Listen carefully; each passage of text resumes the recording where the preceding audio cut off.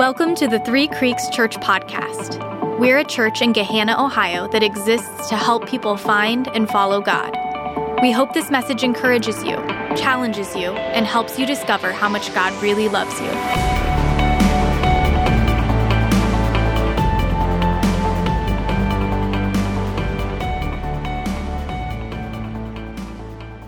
Good morning, my name is Joel, and I get to be the pastor here. And I was going to start with kind of a stupid story, but then I got a little nervous, and I was like, I don't know if it's going to go very well. So I called my friend this morning. I said, should I share it? And he said, send it. You guys ever heard about the wide-mouthed bullfrog? You guys ever heard this story? There's a wide-mouthed bullfrog, and he and his wife had some babies. And so his wife said, the kids need some food. And so the wide-mouthed bullfrog looked at his wife and said, I know what I'll do. I'll go out and look for some food for the babies. And so he walked up to a giraffe and he looked up. He said, hey, Mr. Giraffe, what do you feed your babies? And the giraffe looked down at him and said, well, I feed my babies leaves. He said, oh, you do you? I don't think that's going to work for my babies. And so he went on and he met a monkey. And he looked at the monkey and he said, Mr. Monkey, what do you feed your babies? And the monkey said, well, I feed my babies bananas. Oh, you do you? Thank you, Jenny. I don't think that's going to work for my babies. And so he kept on going and he found the African python. And he said, Mr. Python, what do you feed your babies? And the python looked at him and said, I feed my babies wide-mouthed bullfrogs. And the wide-mouthed bullfrog said, oh, you do you? You don't see many of those around here. My dad, we sent it. My dad, he sat at my dinner table on Thursday night this week and told my kids that story. And I don't even know if they got it, but they liked the wide mouth part.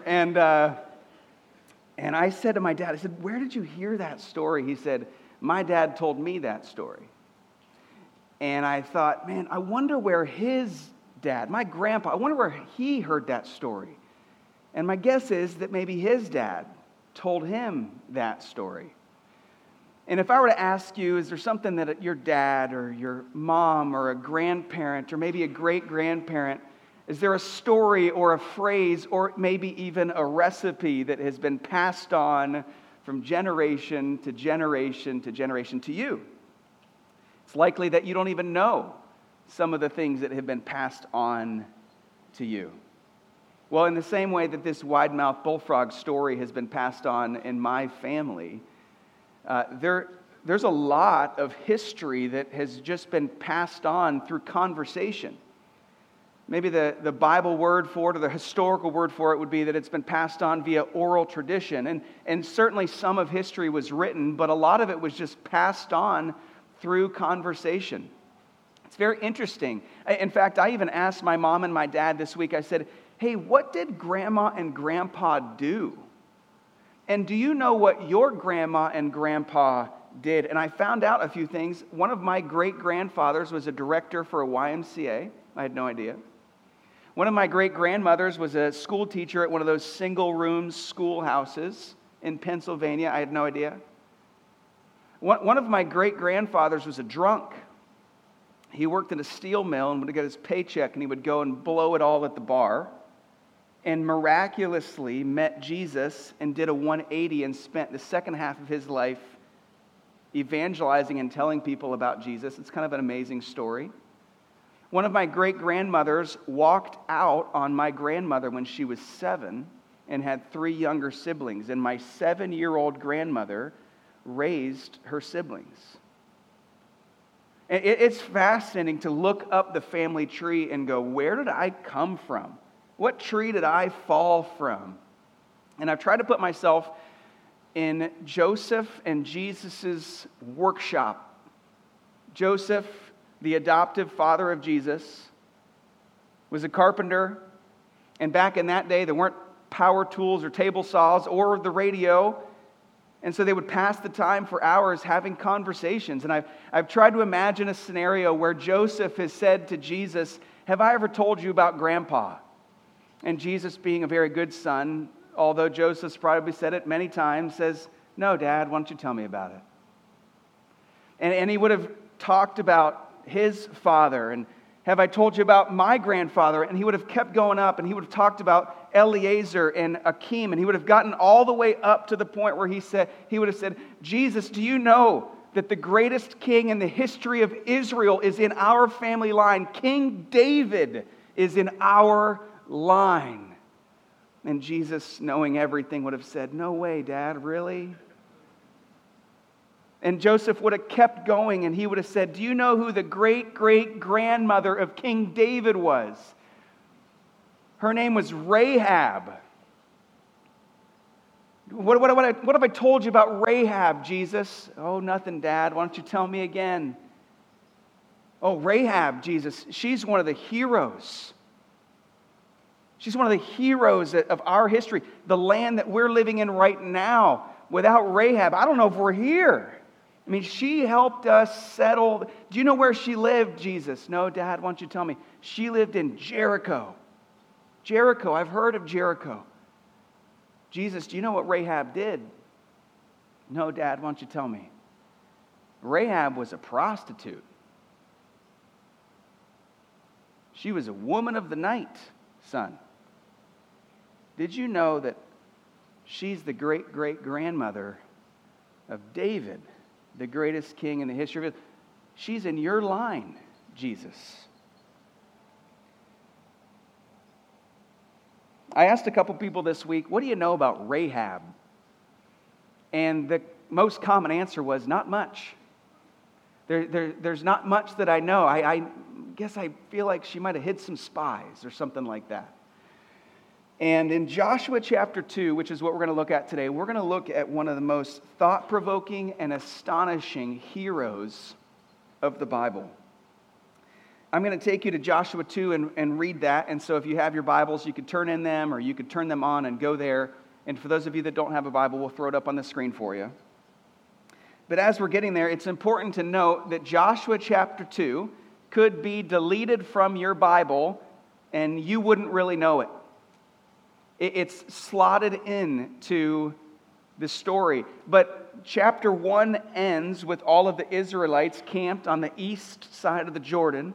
Moses had died, Joshua's in charge, and they're camped there. Chapter 3 starts with them crossing the Jordan.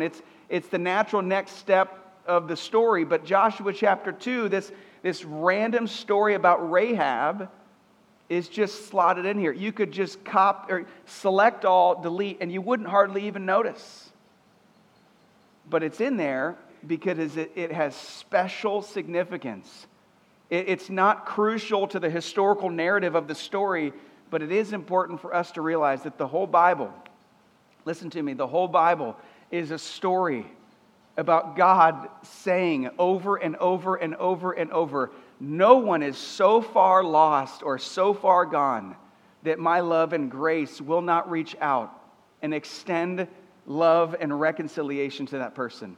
And in Joshua chapter 2, we see this amazing story about a person named Rahab that even though you go, well, I'm not a prostitute, how can I relate to this? Oh, I hope that you can relate to this today. Here's Joshua chapter 2, verse 1. Remember, the Israelites are camped at Acacia Grove on the east side of the Jordan River, and they're looking to cross soon. This is what it says. Then Joshua sent 2 spies from the Israelite camp at Acacia Grove, and he instructed them, scout out the land on the other side of the Jordan River, especially around Jericho. So there's the first time we start reading about Jericho. Jericho is 5 miles from the Jordan. So you probably can't see it, but there's certainly, I'm sure the farms and the industry of Jericho extends surely to the Jordan River. I'm sure there's lots of people that go from Jericho to the Jordan River, I'm sure every day. And so the people in Jericho have been able to look across the Jordan River and see millions of people camped on the other side, and they've heard about the Israelites. They've heard that the Israelites walked across the Red Sea on dry land. They've heard that despite the fact that the Israelites had been wandering in the desert for 40 years, where's the food going to come from? Where's the water going to come from? They had heard that God had provided it in miraculous ways. And they have even heard that the Israelites had already conquered another cruel and corrupt group of people, the Amorites. And so they're on high alert. Jericho is the most important city in Canaan. It's the biggest city in Canaan. It has high walls. It's a fortified fortress of a city. But the people inside, you're going to find out soon, are melting in fear because of what they've heard. And so as a defense, they are on high alert. They are well aware of the threat that these Israelites pose. They're on high alert. Nobody's coming into the city. They're on high alert. They're looking for spies who would come into the city to try to find the weakest point of entry. And so none of this happens without Jericho and the people of Jericho knowing that this could be coming. And with that in mind, I've tried to imagine the pre-mission meeting between Joshua and these 2 spies and perhaps a couple other military strategists. They start asking questions like, how are we going to get in? How long are we going to stay? What are we looking for? And perhaps most importantly, where are we going to stay? Who are we going to stay? How do we remain undetected? And they're shuffling ideas around. Maybe we could stay in a hotel. Well, no, they for sure have a bug in every hotel. They're looking for us. That's going to be too obvious. Okay, well, we could just be on the streets. No, word's going to get out if we're on the streets. Somebody else on the streets is going to alert somebody that we're there. And I can imagine the person kind of sheepishly raising their hand and saying, we could stay with a prostitute. And Joshua going, it's kind of like how I feel when someone suggests that we should have wine at a church event. I'm like, I don't know if that's allowed. I grew up knowing that was, stay with a prostitute? But they can't come up with a better plan because the question was, where would it be normal for a stranger to come and go in the night in secret? That's the only option. And so they go with it, and this is what verse 1 says at the end. So the 2 men, the spies, set out and come to the house of a prostitute named Rahab and stayed there that night. So they're in. Apparently Rahab was looking for a couple bucks. She was out on the street looking to sell herself. Man, she runs into these 2 spies, and they said, we'll take you. And they go to her house. Side note, there's nothing in here at all that would indicate that there was anything immoral that took place between the spies and Rahab. I'm sure that surprised Rahab when they got to the house. And for a minute, I'm sure the spies had some kind of sense of relief. Like they got in the house and they're looking at each other. They go, do you think anybody noticed us? Do you think anybody's going to say anything? And there may have been this sense of like, we made it through the city and now we can lay down. But this was too good to be true. Somebody did detect them. Look what happened. Someone told the king of Jericho, some Israelites have come here tonight to spy out the land. So the king of Jericho sent orders to Rahab, bring out the men who have come into your house, for they have come here to spy out the whole land. Somebody saw him. Somebody wanted a couple bucks, and so they gave a tip to the Jericho police and said the spies are with Rahab. And the spies' lives in this moment hang in the balance. If Rahab opens the door and says, here they are, and spares her own life, they will be killed. But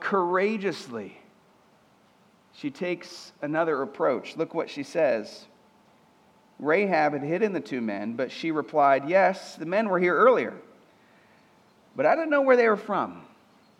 And they left the town at dusk as the gates were about to close, and I don't know where they went. If you hurry, you can probably catch up with them."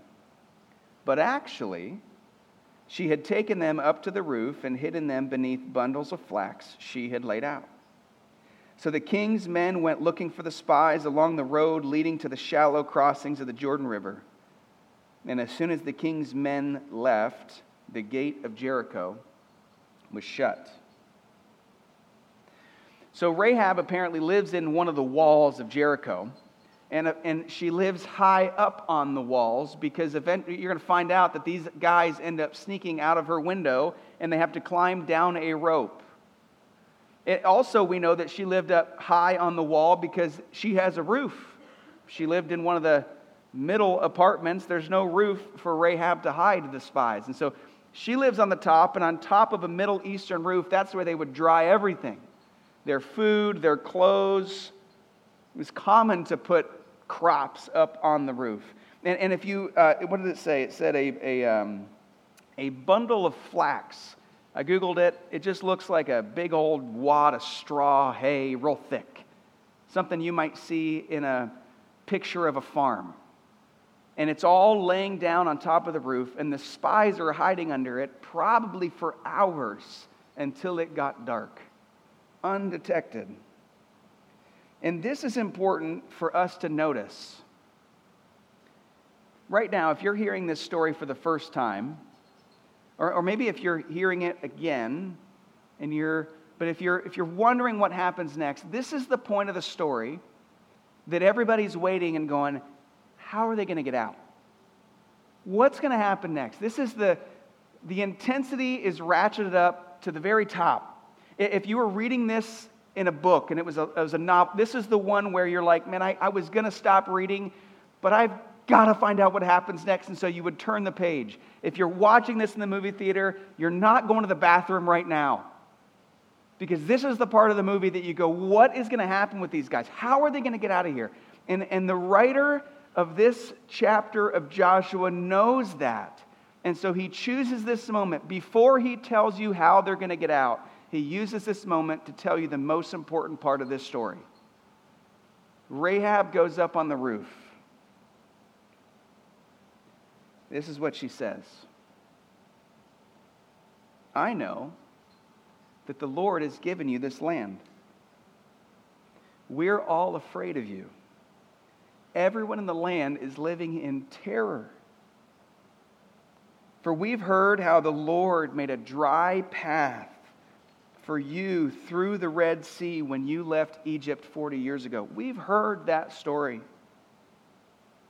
We know what you did to Sihon and Og, the two Amorite kings east of the Jordan River, whose people are completely destroyed. No wonder our hearts have melted in fear. No one has the courage to fight after hearing such things. This is it. This is the most important sentence. For the Lord your God is the supreme God of the heavens above and the earth below. Rahab, the prostitute, believes wholeheartedly in God, specifically in Jehovah Elohim. It's what it says in the original Hebrew text. The Lord your God, Jehovah Elohim, is God. And Rahab believes that. She doesn't believe in a God. She doesn't believe in a higher power. She's not agnostic, acknowledging that there could be a God, but we can't know him. She's saying, I believe in your God, Jehovah Elohim. He is God. And we can see here that faith in God is not a warm, cozy feeling about God. Her faith in God inspires her to act like she really believes what she says is true. She risks her life and she trusts in God, and her actions prove it. When Aiken read that passage earlier from the book of James, we can see that Her faith was proved real by what she did. And if you're in a community group, this week you're going to look at some of the New Testament passages that point back and refer to Rahab, which had happened thousands of years before. And you're going to dig a little bit deeper, but what I want to highlight real quick is that in Hebrews chapter 11, written thousands of years later, in Hebrews chapter 11, it's often referred to as the chapter of the Bible that's called the Hall of Faith. It highlights all the heroes, Noah and Moses and Abraham and all these people. It's saying by faith, this is how these people did these things. It was by faith in God. And Rahab is on that list. Rahab is one of the heroes of the faith. It says that it was by faith that Rahab the prostitute was not destroyed with the people in her city who refused to obey God, for she had given a friendly welcome to the spies. So this is the end of their conversation on the roof. This is how it goes. Rahab says, "Now swear to me by the Lord that you will be kind to me and my family since I've helped you. Give me some kind of guarantee that when Jericho is conquered, you will let me live along with my father and mother, my brothers and sisters, and all of their families." "We offer our own lives as a guarantee for your safety," they replied. "If you don't betray us, we will keep our promise to be kind to you when the Lord gives us this land." Then, since Rahab's house was built into the town wall, she let them down by a rope through the window. "Escape to the hill country," she told them. "Hide there for 3 days from the men searching for you. Then, when they have returned, you can go on their way." But before they left, this is important. We're going to come back to this in a minute. Before they left, the men told her, "We will be bound by the oath we have taken if you follow these instructions. When we come into the land, you must leave this scarlet rope hanging from the window through which you let us down. And all your family members, your father, mother, brothers, your relatives, they must be here inside the house. If they go into the street, they're going to be killed. It will not be our fault. But if anyone lays a hand on the people inside this house, we will accept responsibility for their death. But if you betray us, we're not bound by this." Meaning that the spies, Rahab has been very nice so far. But she's a human. And so the spies say, "Hey, we understand. The minute we walk out of here, you could change your mind, abandon your faith in us or in God, and save your own life and take us out. If you do abandon us, if you betray us, we're not bound by this oath in any way." And she replied, "I accept your terms." And she sent them on their way, leaving the scarlet rope hanging from the window. The spies go into the hill country and stayed there for 3 days. The men who were chasing them searched everywhere along the road, but they couldn't find the spies. And the 2 spies come down from the hill country, crossed the Jordan River, and reported to Joshua all that had happened to them. "The Lord has given us this land, for all the people in the land are terrified of us."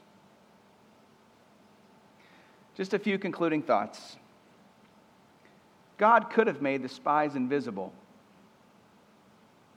He could have struck all of the people in Jericho with blindness. He could have used angels.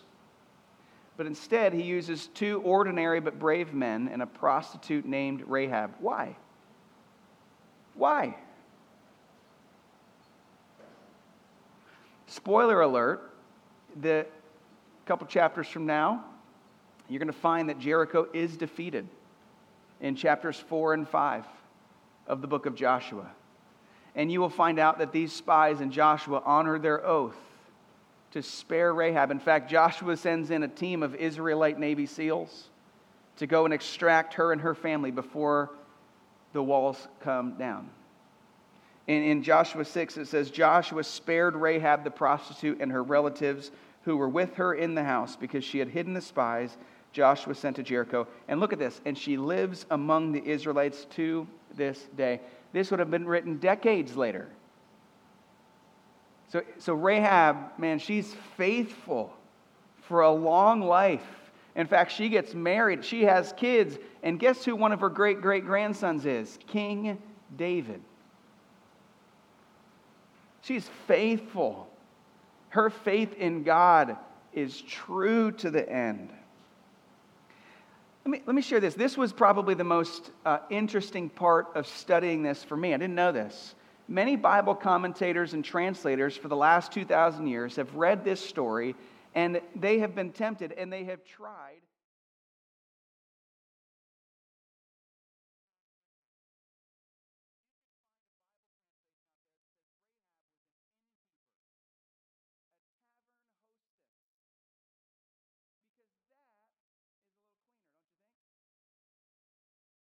That's a little bit easier to swallow, don't you think?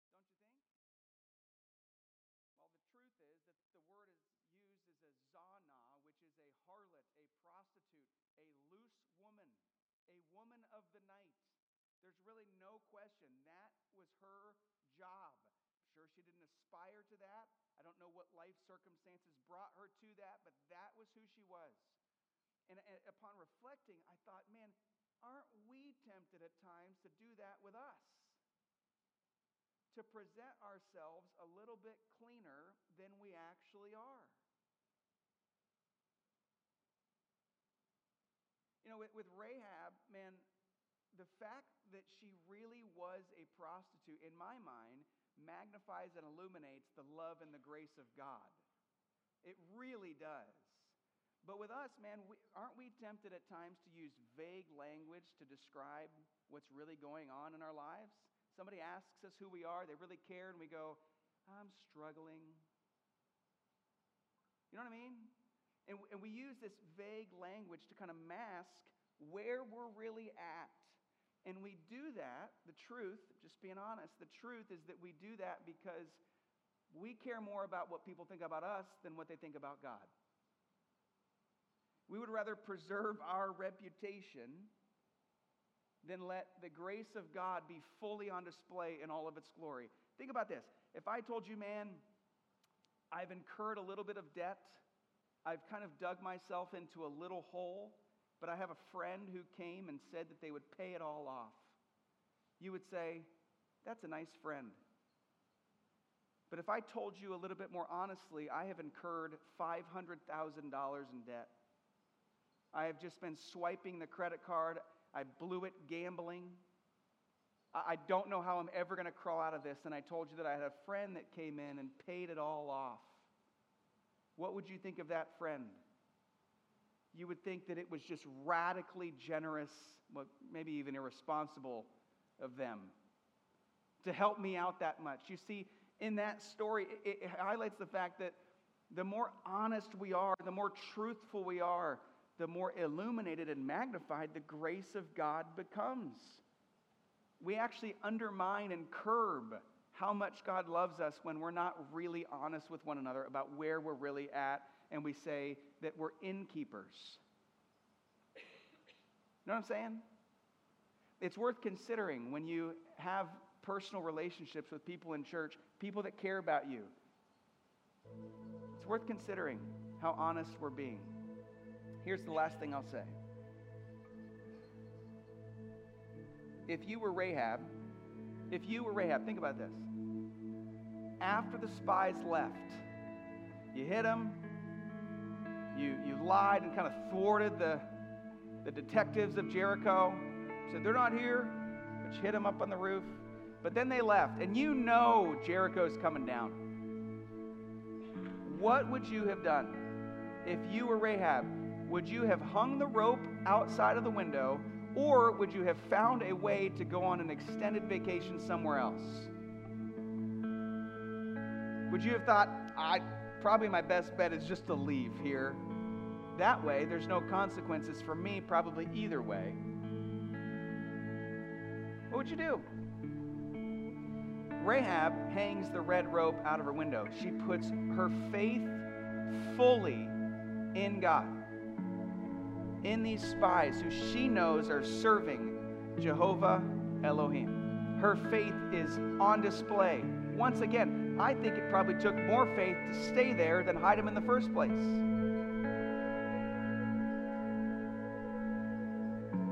Rahab trusted the spies and trusted God with her life. Here's the question, or here's what I want you to see in this. That the scarlet rope, which led to her being saved, is a foreshadowing of another scarlet rope that can lead to us being saved. When Jesus Christ was beaten before he was crucified, the Jewish law said that you could only beat somebody, you could only whip somebody 39 times. Well, guess who whipped Jesus? Not the Jews. The Romans did. They didn't care at all about the 39 whip limit. All 4 accounts in the New Testament talk about how Jesus was beaten, was most likely unrecognizably bloody. And then when they went to hang Jesus on the cross, they put nails in his hands, right? They put nails in his hands, but had they just hung him by the nails in his hands, it probably would have ripped through. His body weight would have ripped through and it would have ripped out his hands. And so what they did was they took these ropes and they would wrap the rope around the beam and around his arm. And as Jesus would have been hanging on the cross that day, the blood that was pouring out of his arms because he was being beaten would have seeped through those ropes. And those ropes, after they took him down, would have been all red with the red blood of Jesus.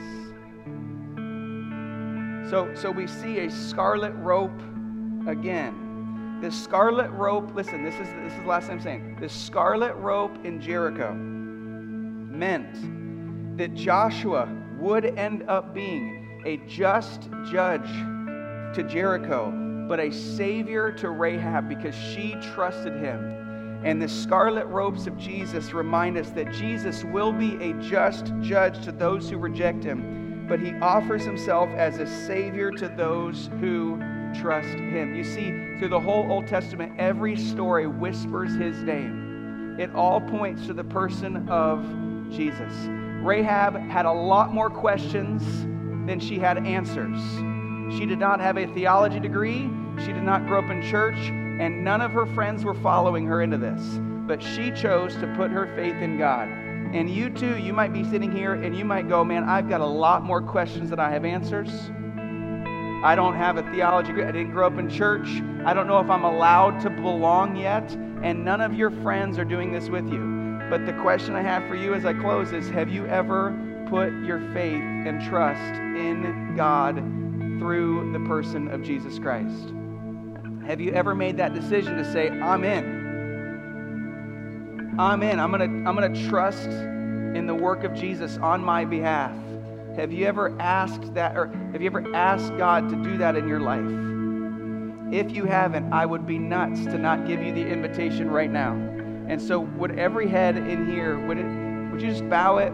Would you close your eyes? I'm going to pray a prayer. And if today you're saying for the first time or again, I want to trust in God like Rahab did. I want to go all in with this. Even though I don't know all the answers, I want to believe in Jehovah Elohim.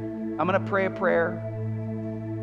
And I'm going to give you time between my lines to echo it back. You can say it out loud. You can say it under your breath. You can say it in your heart.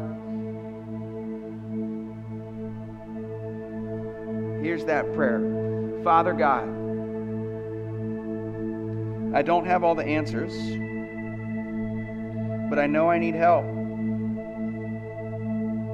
So today I'm choosing to trust in you. Forgive my sins. I want to follow you with all of my life for the rest of my life. In Jesus' name, amen. Amen. You can look up here. Here's what we're going to do as we close. We're going to sing that bridge chorus one more time. I've put my faith in Jesus, my anchor in the ground. And as we do that, I just want you to consider what one is. We have a prayer team in the back that's always available. If you've got anything going on in your life, David, I love what you said earlier about, and everybody in here is going through something that nobody else in here knows anything about. And And if you'd like somebody to pray with you about that or anything else I've shared, the prayer team is there and would love to pray with you. And for those of you that stay here and just sing this song, again, I just want to invite you to put your hands like this, like David invited you earlier. Put your hands like this. Be who you really are. Don't be the cleaned up version that's acceptable to most. Don't be the reputation protecting version of you. Be who you really are. Let this be this moment where you go, God, this is just who I really am, and let the grace of God, the love of God, wash over all of you. Don't keep a mask on. Don't stand there like this. That doesn't let God come into all of you. So just be who you are. Give all of yourself to Him, and let the grace of God just wash over your life as we sing this song. Will you guys stand as we sing this song? Lord, we're going to sing this song, and we're not doing it because we're supposed to end service with a song. We're not doing it because it just makes sense with the program. We're going to sing this song and declare these words because you hung on the cross for us. We're putting our faith in that, in you. And we know, God, that when you went on the cross, you didn't go to the cross saying, I'll forgive most sins. You said, I'll do it for all of them. And so, Father, as we stand here and open our hands, would you see us as presenting all of ourselves, who we really are to you? And God, would you let the grace of God just wash over us and help us feel free because we are free. In Jesus' name, amen. Thanks for listening to the Three Creeks Church podcast. To find out more about our church, to give online, or to attend a service, visit threecreekschurch.com.